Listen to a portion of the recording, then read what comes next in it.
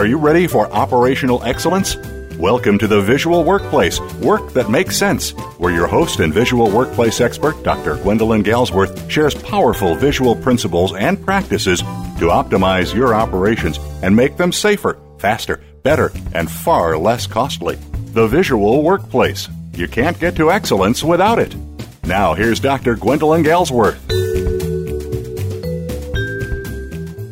Hello, welcome. This is Gwendolyn Galsworth, and I am your host on this, our weekly radio show about letting the workplace speak, Visual Workplace Radio.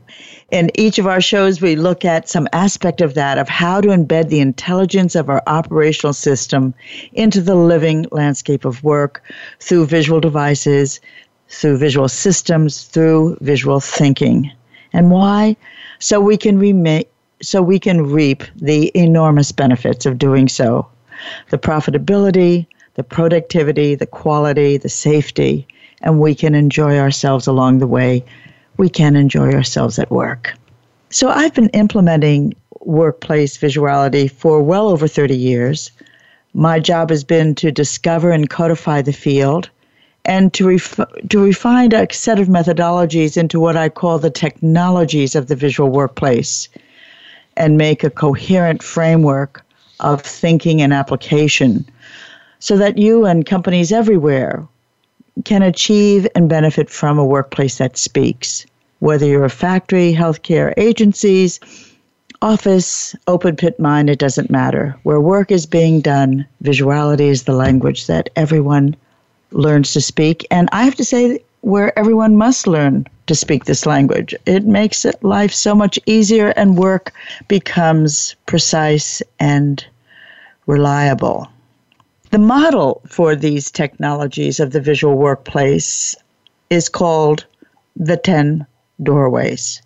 And I write about it in detail in my book, Visual Workplace, Visual Thinking. It has over 200 images and examples that lend clarity and excitement, I think, to the whole field. It's very orderly, and it is the model that I use to implement. And I implement widely, and I also train others to implement along this model. It's very, very useful. Everyone becomes a visual thinker, all organizational levels, and you create this language, this organizational, operational language.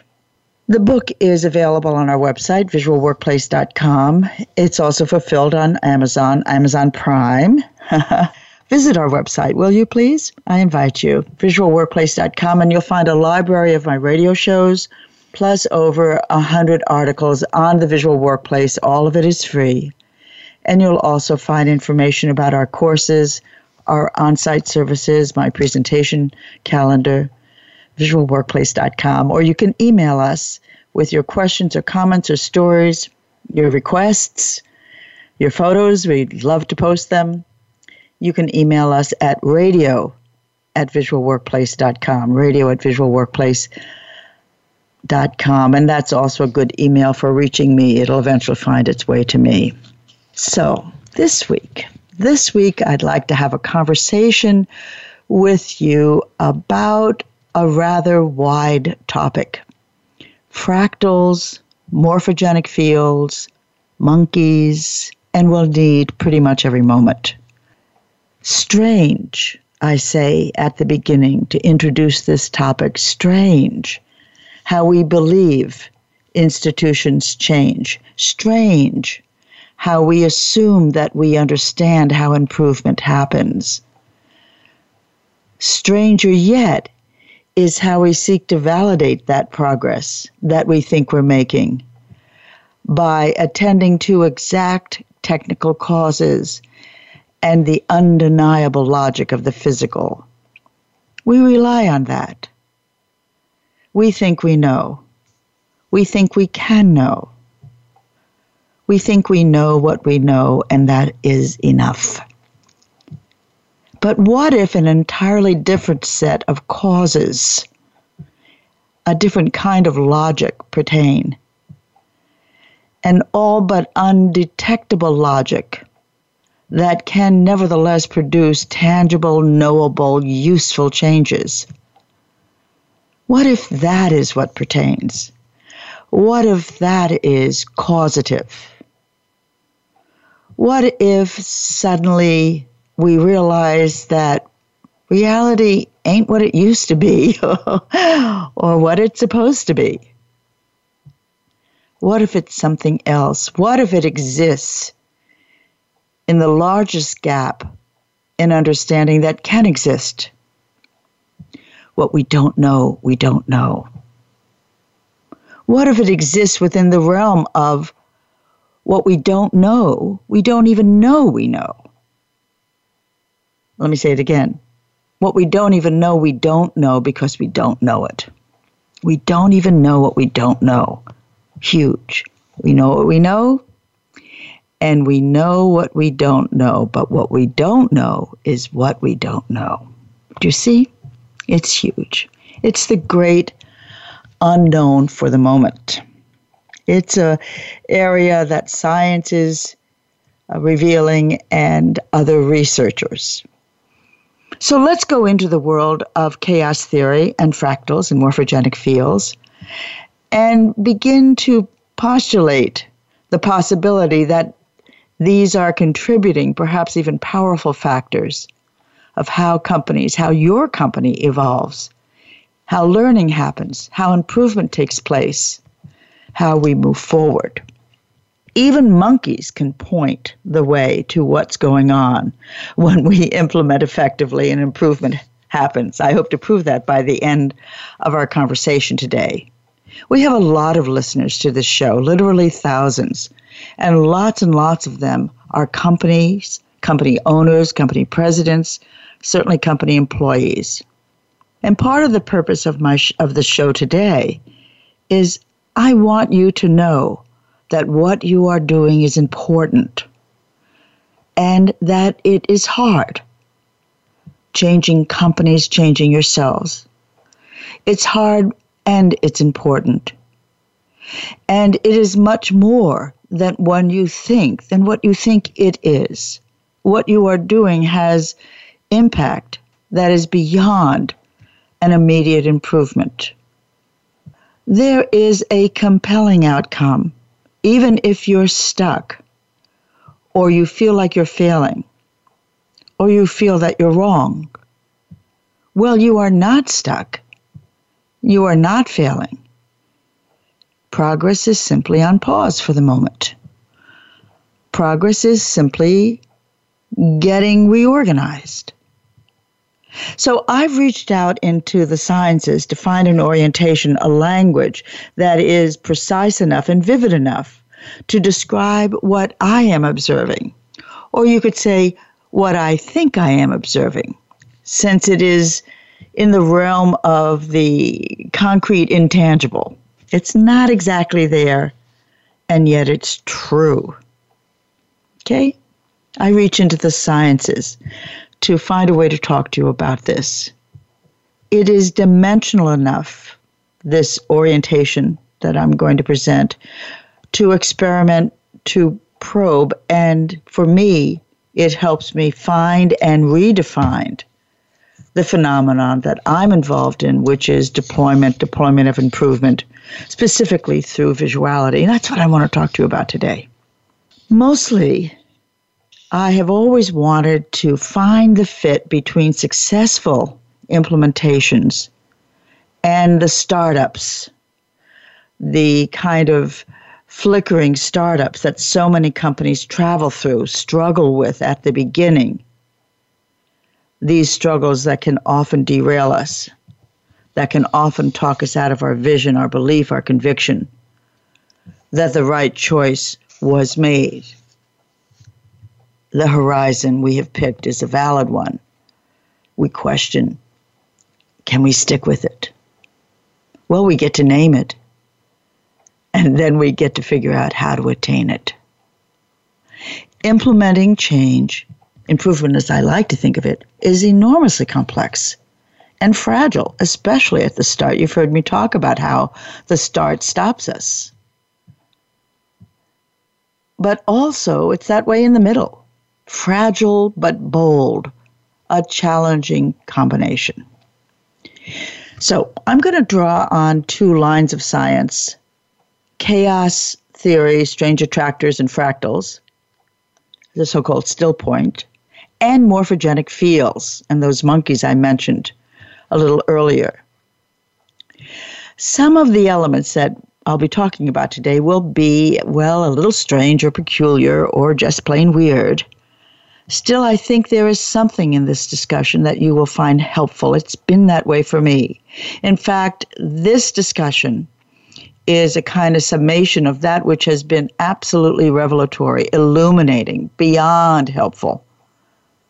So I want to invite you to not get caught up in thinking, boy, this is weird. Well, maybe it is. But just lean back. Just lean back and enjoy the story. Treat it as a story, a show about stories, a series of stories, because there will be a series of stories. Okay? Stories have plots and characters and some adventure. And not all is revealed at the beginning. That's what makes them stories. So see if there's something that you might find appealing or inviting or intriguing or even intoxicating about this little march, this little walk through Storyland. Well, we'll resume our real march through tools and methods and technologies in other shows. There's plenty of time to be practical, and there's plenty of stuff to be practical with. So let's talk about chaos, because that's one of the organizing sciences, chaos theory. Most of us are familiar with the notion of chaos, either because we've actually experienced it and often at home or at work. Something very close to mayhem if you talk about interpersonal relationships, turmoil. It's not just complexity, it is complicated, and it is random and messy, and there's commotion, turmoil. It feels and looks like uncertainty. But is it? In Greek mythology, chaos, and it's spelled as you transliterate the Greek letters, K-H-A-O-S, and it's the name of one of the early gods. A primeval god that emerged at the creation of the universe. Her domain, and it was a she-god, her domain was the lower atmosphere which surrounded the earth, the invisible air, the gloomy mist, the gap, the space, the yawn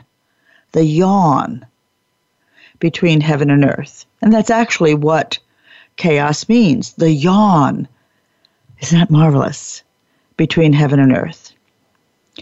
Over the millennia, the meaning has evolved into meaning, utter confusion and disorder, a total lack of organization. We get the word gas from chaos, just right down from the Greek, from the Greek. And later authors define chaos as turbulence, frenzied turbulence of elements, gaseous, uncontainable. This swirling mess. The ancient Greeks believed that all things arose from this swirling mess. Men and women, people, trees, rocks, all things. Chaos was an originating event. And then in the early 20th century, along came a group of scientists that decided to study chaos. It's sort of deciding to study the mess. And what a surprise was in store for them and for us. Chaos, because of that initial study, slowly evolved into a science, which means an array of knowable, usable, relevant principles that can be defined and applied. And events can be recreated, remade.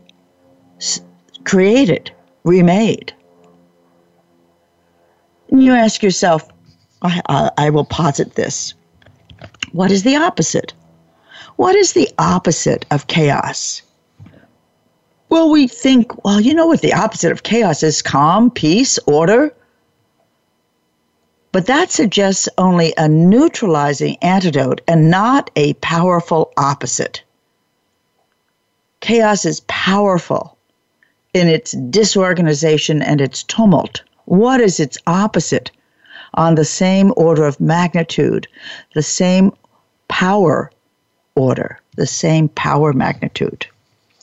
The idea of opposites, defining the correct opposite, the right opposite, is very connected to our topic today. And I remember many years ago, it was my birthday, I was walking to Harvard Square. I was living in Cambridge, Massachusetts. I was walking to Harvard Square in an attempt to be cheerful. Birthdays are pretty good, but not great. It's a birthday, and it's just a moment. You can feel it happening in your life. You're just turning a page, a chapter on your birthday. Anyway, I'm walking towards Harvard Square in an attempt to be cheerful. It was a beautiful March day. My birthday is March 7th. It was a beautiful March day. The sky was this ringing blue with these beautiful white New England clouds. And a woman stopped me and asked for directions. I provided them. And because she and I ended up walking in the same direction, we began to talk, and what a talk we had. In no time at all, this woman, whose name I found out later was Anne, was an ex-nun. When she left the nunnery, and she never told me why, but she said, I'm beginning to catch up with the outside world. She lived in New York City at the time. And she told me this thing that happened to her that was so jaw-dropping. I want to share it with you in terms of our conversation today, finding the right opposite of things. She was living in New York City, and in the evening, she would go see the sights of New York, meaning, because she was a nun and an intellectual, really, she went to a lot of lectures, and she was following the lectures of a very famous psychoanalyst whose name is Erik Erikson. He passed on some years ago, but he's quite famous. You probably have heard of him. And afterwards, she was listening to this public lecture. She went up and she thanked him.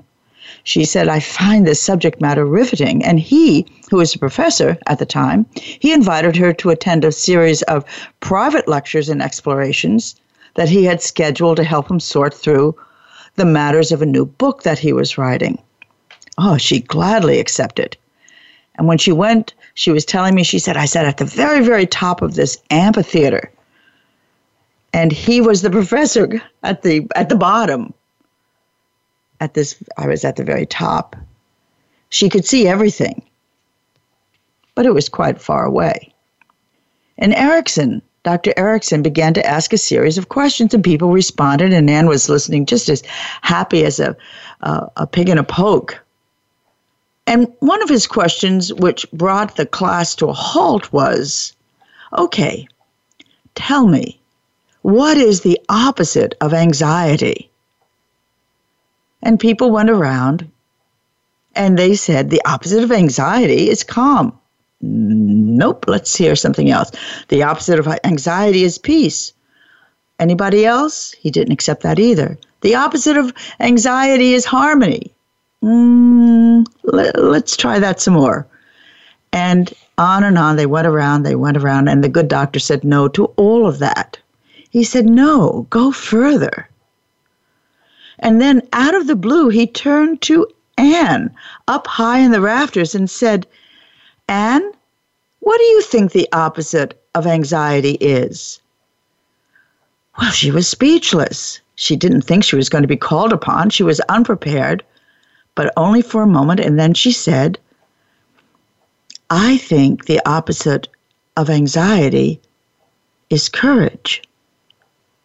I think the opposite of anxiety is courage. And the doctor said, bingo, yes, that is correct. The opposite of anxiety is courage. I, just listening to the story as we were walking towards Harvard Square, knew that I had just received my birthday gift for the day, for the year. Wow, I was blown away. I just was speechless because I would have never made that equivalent. But now that it was said, I thought, well, yes. The opposite of this state of crippled worry is to act with a full heart. And I'm bringing it up today. It has plenty of application in my life, but I'm bringing it up today for you to think about what is the opposite of chaos, what is on the same order of power, order of magnitude as chaos, that would make it a fitting partner, but the opposite. Anxiety and courage, both of them are virulent states, powerful states, states that really affect us. So what's the opposite of chaos? Well, amazingly, and this is Gwendolyn and the kind of research that I do, very hard to research chaos, but this is my understanding. The opposite of chaos is not orderliness, organization, holding on more tightly. It is a state that precedes that. And I call that state stillness. Stillness, not as a way to neutralize the power of chaos, but as a power in itself, the power to utilize chaos, to harness it, to transform it. Stillness. We look to our anxiety and see that action stepping out, actually stepping forward, if you will, failing forward. I heard a recent talk by Denzel Washington, his commencement speech to the graduating course at Harvard. I just listened to this the other day. It was so great. It was about falling forward, not falling back, but falling forward. So we look at our anxiety, we see that action, stepping out, stepping forward is the antidote. But we don't know it yet. We don't know it until we engage those muscles and actually take that step. We draw up our courage and we move forward. We find our courage and we act courageously. We lead courageous lives when we get into the habit of that. So what has this got to do, this idea of courage, anxiety, chaos, stillness, have to do with companies and improvement, market share? Well, bear with me. Now let me draw out the chaos hypothesis a bit. So we have this state. So we have it. This state of utter confusion, gaseous mess. In a sense, it is unchanging and unlimited. It simply swirls. Except for one thing, and this is the science of chaos. This is what those scientists who began in the early 20th century and who are continuing their work now discovered. One of the events that's almost impossible to discern in real time is that at some point in the gaseous mess, some pinpoint of gaseous activity stops. It holds still. It holds still. It becomes still. It becomes still, and it is called, in chaos theory, the still point. It is more than just a line in the sand or a stake in the ground. The still point is a powerful location around which chaos organizes itself. Think about that. Think about the swirling gases, the mayhem, the mistakes, the whirl. The still point is the location around which the chaos organizes itself, but organizes itself into what? Now we can have it. Order, orderliness, structure, repeatability, precision. But not just those. The overriding condition that chaos organizes itself into is pattern. Pattern. And pattern begets something else that is so powerful. Pattern begets functionality. Pattern begets purpose. The order is part of the chaos, but muffled by it. Let's keep going. So I'm going to be writing about this in my book on leadership. It's very, very important in both my observations, in my deployments, in my research, in my work with CEOs and GMs and whatever. The still point. The still point in chaos theory is called, language that I adore, the strange attractor. The strange attractor. The still point itself, by being still, becomes, as it were, magnetic. Now, I'm using that term loosely, but it attracts as though it were a magnet. And the activity of chaos begins to gather and form around it. The conditions of chaos, which have been configured and stimulated in laboratories, such as MIT, Harvard, UCLA. The experiments that have gone on there have happened through constructed mathematical models that allow scientists to observe the phenomenon of chaos behave in a box. We call it a computer. And they did this back in the 1980s. Boston is perhaps most famous, although the work began in England and Cambridge University. I lived, in fact, in Cambridge unknowingly down the street, where they were astounded when they discovered something called a fractal. It was discovered in 1975 by a gentleman named Mandelbrot, Benoit Mandelbrot. But the important roots and the continuous examination, the history of fractals goes back to the 17th century. So it has drawn the attention of the scientific mind. It just hasn't been able to be kind of recreated. It's been observed. Anyway, Mandelbrot popularized the idea of the fractal. And thanks to the electronic age and computers, he was able to use the computer to simulate chaos and to demonstrate and explore the field. The closest representations to fractals in nature are clouds and coastlines and snowflakes. But the computer models are where the secrets were revealed and demonstrated for your pleasure and mine and the scientists. Simple, elegant, useful, relevant, the fractal. It has particular characteristics that don't seem chaotic at all, right? This form, fractal, is the form that comes out of chaos once the still point has been achieved or simply expresses itself, exerts itself. I want to say a few other things. I want to refer you to a splendid book called The Science of Chaos by James Gleick, Gleick, James Gleick. And he's done a second and third edition, which you can find in this century. So he's updated it. But, oh man, the formulation was popularized, was expressed through Gleick's work. He did fabulous research. If anything that I'm saying is of interest to you, read it. Read that book. I just ate it up like candy. So the still point was described in Gleick's book. That's what kind of got me started. I'll give you some more on fractals in just a second.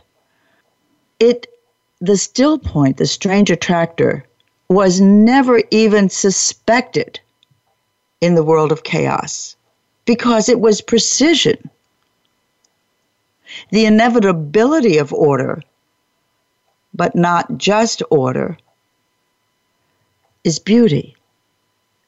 Is beauty. If you've seen these fractals are patterns that repeat themselves, the same pattern, in ways that are infinitely large and infinitely small. And what that means is you can zoom into a fractal and you see the pattern. You see the pattern of the fractal. Think of a Paisley. That's kind of the common way of talking about it. Paisley pattern. As you go into the Paisley pattern, the fractal repeats itself, that exact pattern. There is no part of that Paisley pattern which, as you zoom in, closer and closer. And you can do this with a computer because it is bits. It's ones and zeros. You can go as deep as you like, as deep as you can. The only thing that will stop you is time and your own death, because it'll just keep on repeating itself. It's a mathematical event, as it were, and so is music. And the pattern will still be there in its precision. You look up Mandelbrot, Mandebrot, M as in Michael, A-N as in Nicholas, D as in dog, E-L, B as in boy, R-O-T as in Thomas, Mandelbrot. Mandelbrot set, the Julia set. Go ahead, look at it. They used to be very popular about 20 years ago. They're a little bit harder to find now. The kind of ease with which you could find it on the net has become a little bit more difficult. I don't quite know why. But you can zoom in as deeply as you as you wish. The pattern will repeat itself, and you can zoom out as far as you like, and the pattern will still be there. This pattern, this move, this dynamic, what's the right word, this vital, throbbing pattern, which used to be chaos. And it is beautiful. It is beautiful, ravishing, captivating. So what's coming out of the what we call this chaos, this swirling masses, the gaseous state, when there is stillness, this pattern begins to form. Repeat it as far in as you can go and as far out as you can go, but with the unexpected sensational configurations that you did not only not notice in the chaos, but never expected. It is as though the pattern is alive and enjoying your observation of it, so it behaves and it displays its beauty even more deeply and more completely. It's alive. It's not magic, though one is inspired to call it that because it seems so awesome and inexplicable. It is physical. It is geometric on a non-tangible basis. And it is, and this is me speaking now because of some other work that I've done in my past, it is the origin of form. And I love, of course, that, and I bring it to my work with companies. So the Mandelbrot set illustrates what you could call self-similarity. What is the pattern that we own together? Finer and finer, and impossible to lose its shape on whatever level you're looking at. So here's the connection. You may be involved in a change right now, and it may feel tumultuous, unpredictable, out of control, even chaotic, perhaps even dangerous. Feeling dangerous. I'm not talking about physical danger, because be careful, you are responsible for not getting involved in that, but for instead you're quelling it, you're addressing any physical risk. But if you're a GM or a CEO or a plant manager or a CI specialist or someone who's in charge of OPEX and creating a change, I guarantee you at some point this horizon that you are seeking for will feel like it is really not just out of reach, but unthinkable. You will feel stopped by it. You will feel like you've chosen the wrong way. Well, I have two things to say about it. If you've chosen wisely your horizon and you know that it is right and needed and good, you will encounter, the second thing is you will encounter this state where things get very, very rocky. The question is, what do you do about it? Do you put it on a ship and make your way to the middle of the ocean and then sink the whole mess, just forget about it? Well, you may be tempted to do that. We call it throwing the baby out with the bathwater. Everybody wants to do that. Believe me, I tell you, about 7 months ago, I started an implementation at a plant, and I was invited in because I'm expert. I'm really, really good at these changes, really good. I have the kind of mind that looks at the mess and says, let me find a toe hole, let me find a still point, and let's build on that. And sometimes that darn still point doesn't hold still. It bites you. You got to keep going. the reward is so great. I know the feeling. That wasn't supposed to happen. Well, it did happen. And it's hard. It's hard to trade my anxiety, my worry, in for courage.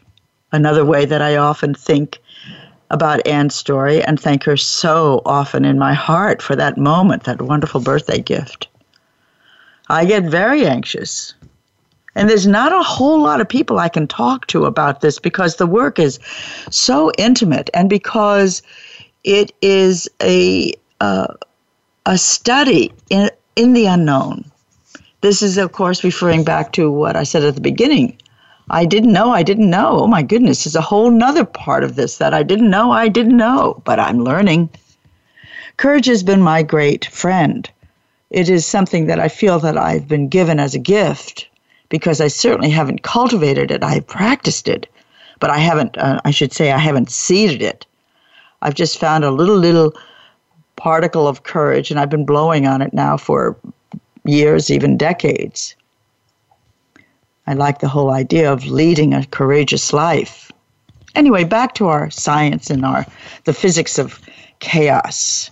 In order to bring order, precision, predictability, if you will, a system out of chaos, I say to you, business leaders and improvement leaders, you initiate a still point, a point that attracts, and you hold on to that.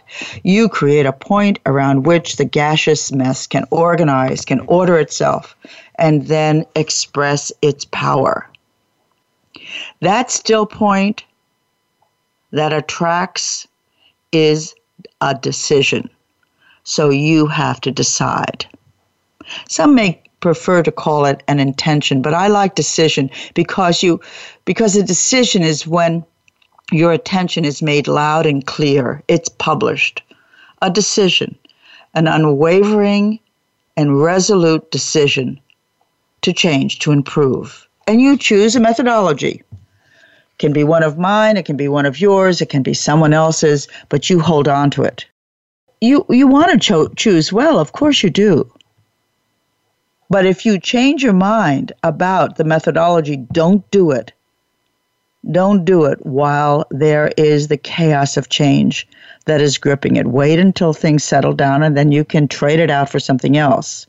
But don't take the chaos of change as an indication that you've made a wrong decision. It simply happens naturally. As the pattern begins to disintegrate, the pattern of the past, the inertia of the past, if that's a more useful word for you, and the new begins to exert itself. This is like physics. Maybe you could call it metaphysics, but it is the way change happens. And what you say, what you do, what you believe in, what you decide is critically important. Hold on to it. The point becomes anchored. You try to choose a conversion methodology that's sufficiently robust and aligned in order to anchor and spread the change. That is what you are eliminating. You're undertaking that change, one that you will stand for and stand behind and protect. Yes, I'm talking to top leadership. So much has been wafting through the popular discussion about leaders being nice and politically correct, about leading, to quote directly, as though one has no authority. This isn't the moment for that. This isn't the moment for you to demonstrate you have no authority. Your decision about methodology needs to be firm and stick with it. Reset, rebalance the power structure, share the power. You have to lead that. You need to decide. The opposite of chaos is not peace. It is the decision to change. That becomes the still point and the courage to continue. I want to encourage you in that, you leaders, and those of you who are waiting to be led. And that is the point, the whole point. When you do decide, you are positioned to move forward. You are setting up a still point. You are saying this and not that. You choose the horizon. That's the first decision. The second is more like a series of linked decisions, but always anchored to the first.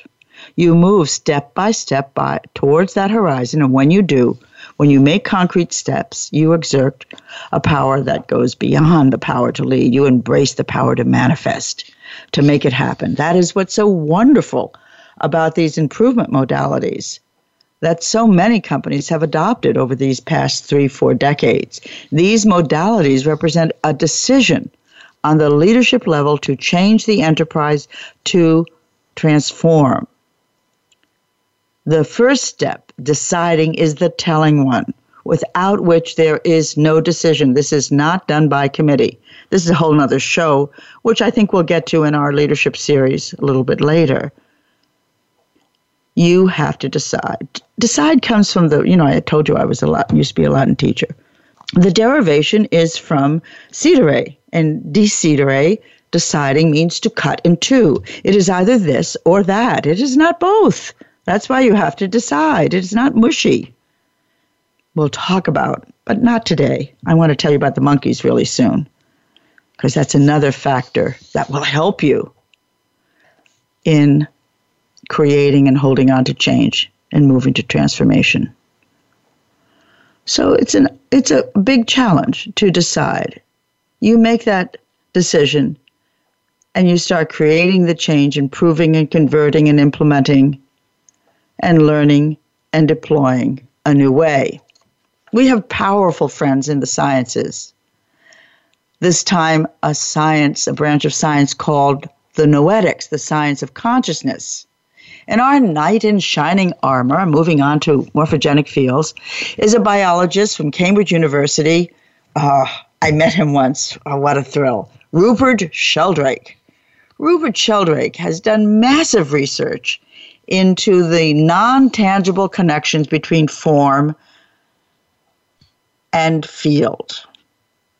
In 1994, he published this book I love, 7 Experiments That Could Change the World, and I was blown away by its implications for organizational change and improvement and the journey to excellence and how we learn and how we change. And in that book, among many other astonishing chapters, is one called Dogs That Know When Their Owners Are Coming Home, in which Sheldrake enlists the help of lay people in England to contribute to scientific research and argued that scientific experiments similar to his own, that it was done in the laboratory, could be conducted on a shoestring budget using citizens.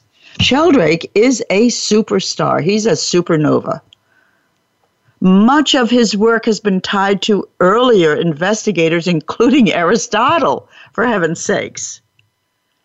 So we realize that these concepts are not newly entered into, but they've been around for a long time. The pause button was clicked in the 19th century when Western society and most of its scientists began to marvel at the mechanistic explanation and solution to everything. The not yet visible went underground. Not yet visible, but equally robust world of fields. A field is simply has an energetic boundary. That whole discussion, which was Aristotle's discussion, went underground for a century or more. 2 steps forward, 1 step back. This is the description of progress. This is what we're talking about. At the core of his work, Sheldrake's work. And there are plenty of detractors to his work, so remember to read on both sides of the street, is the proposition that organic activity is organized into powerful patterns or nets of learning, that powerful fields are species-specific. They're special, S-P-E-C-I-E-L. They're special. That's not special. That's special. They're species-specific. The gist of this is that we learn in a social, intelligent construct that defines and is defined by the activity that takes place within it.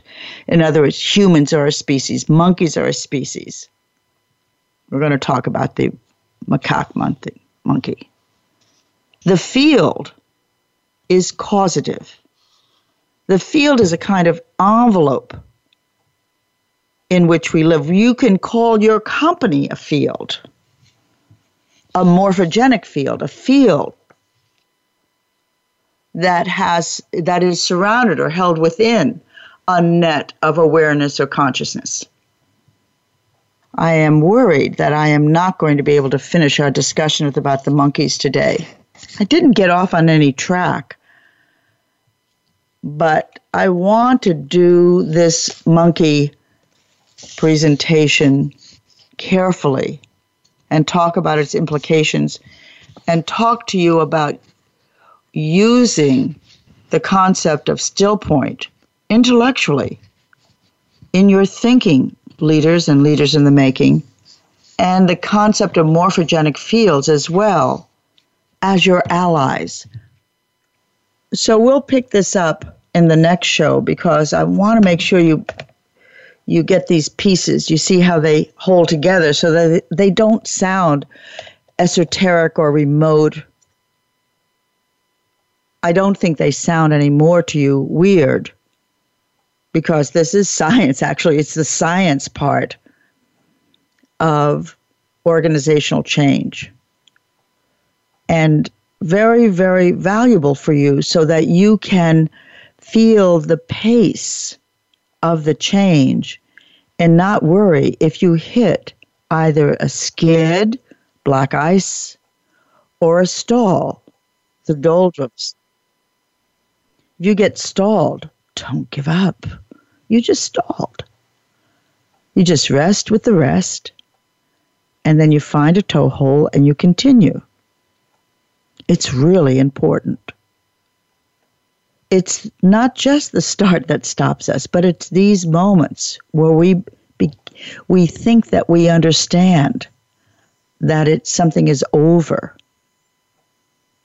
and it's just gone underground. Somebody once gave me the lecture about love. I was having difficulty with one of my better boyfriends when I was quite a bit younger than I am now.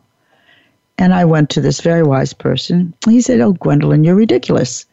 Just because you don't like him now doesn't mean that he's changed or you're changed. It's just, love just goes underground sometimes. It's like a river or a stream. It just goes underground. And your job is to keep walking. If you keep walking, you'll see it comes up again. You keep going. You keep moving your muscles.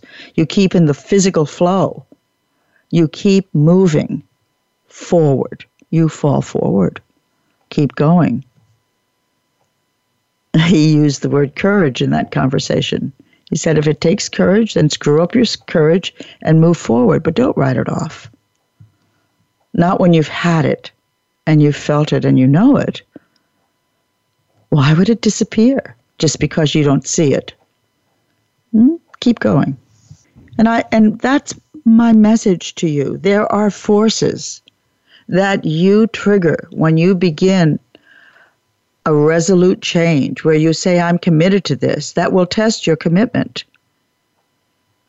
And even with the chaos that appears to be destabilizing, who's going to hold on if you don't? You hold on, you say, yeah, I know.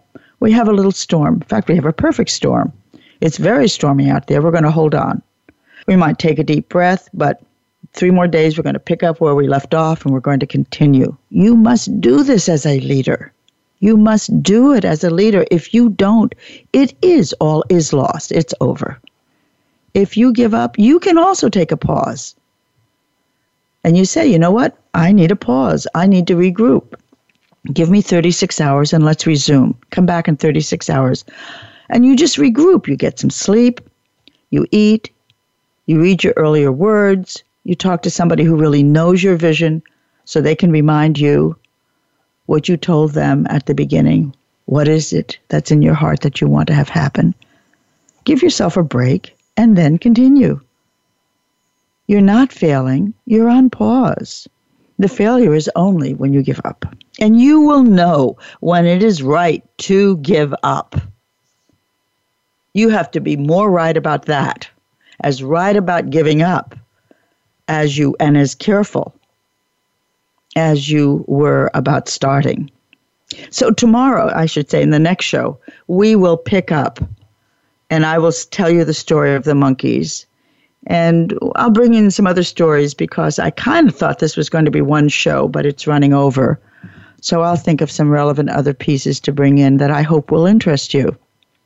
What you are doing is hard, and it is important. Keep going. Keep going. Make your decision. Make it carefully. And then when you decide, you know what? Do it. The forces of the physics, if you will, I mean, I could call it forces of the universe are behind you.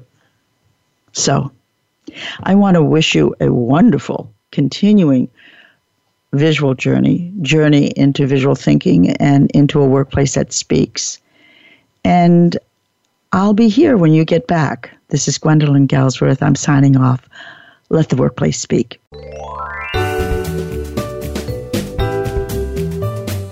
Thank you for joining us this week at Visual Workplace Radio.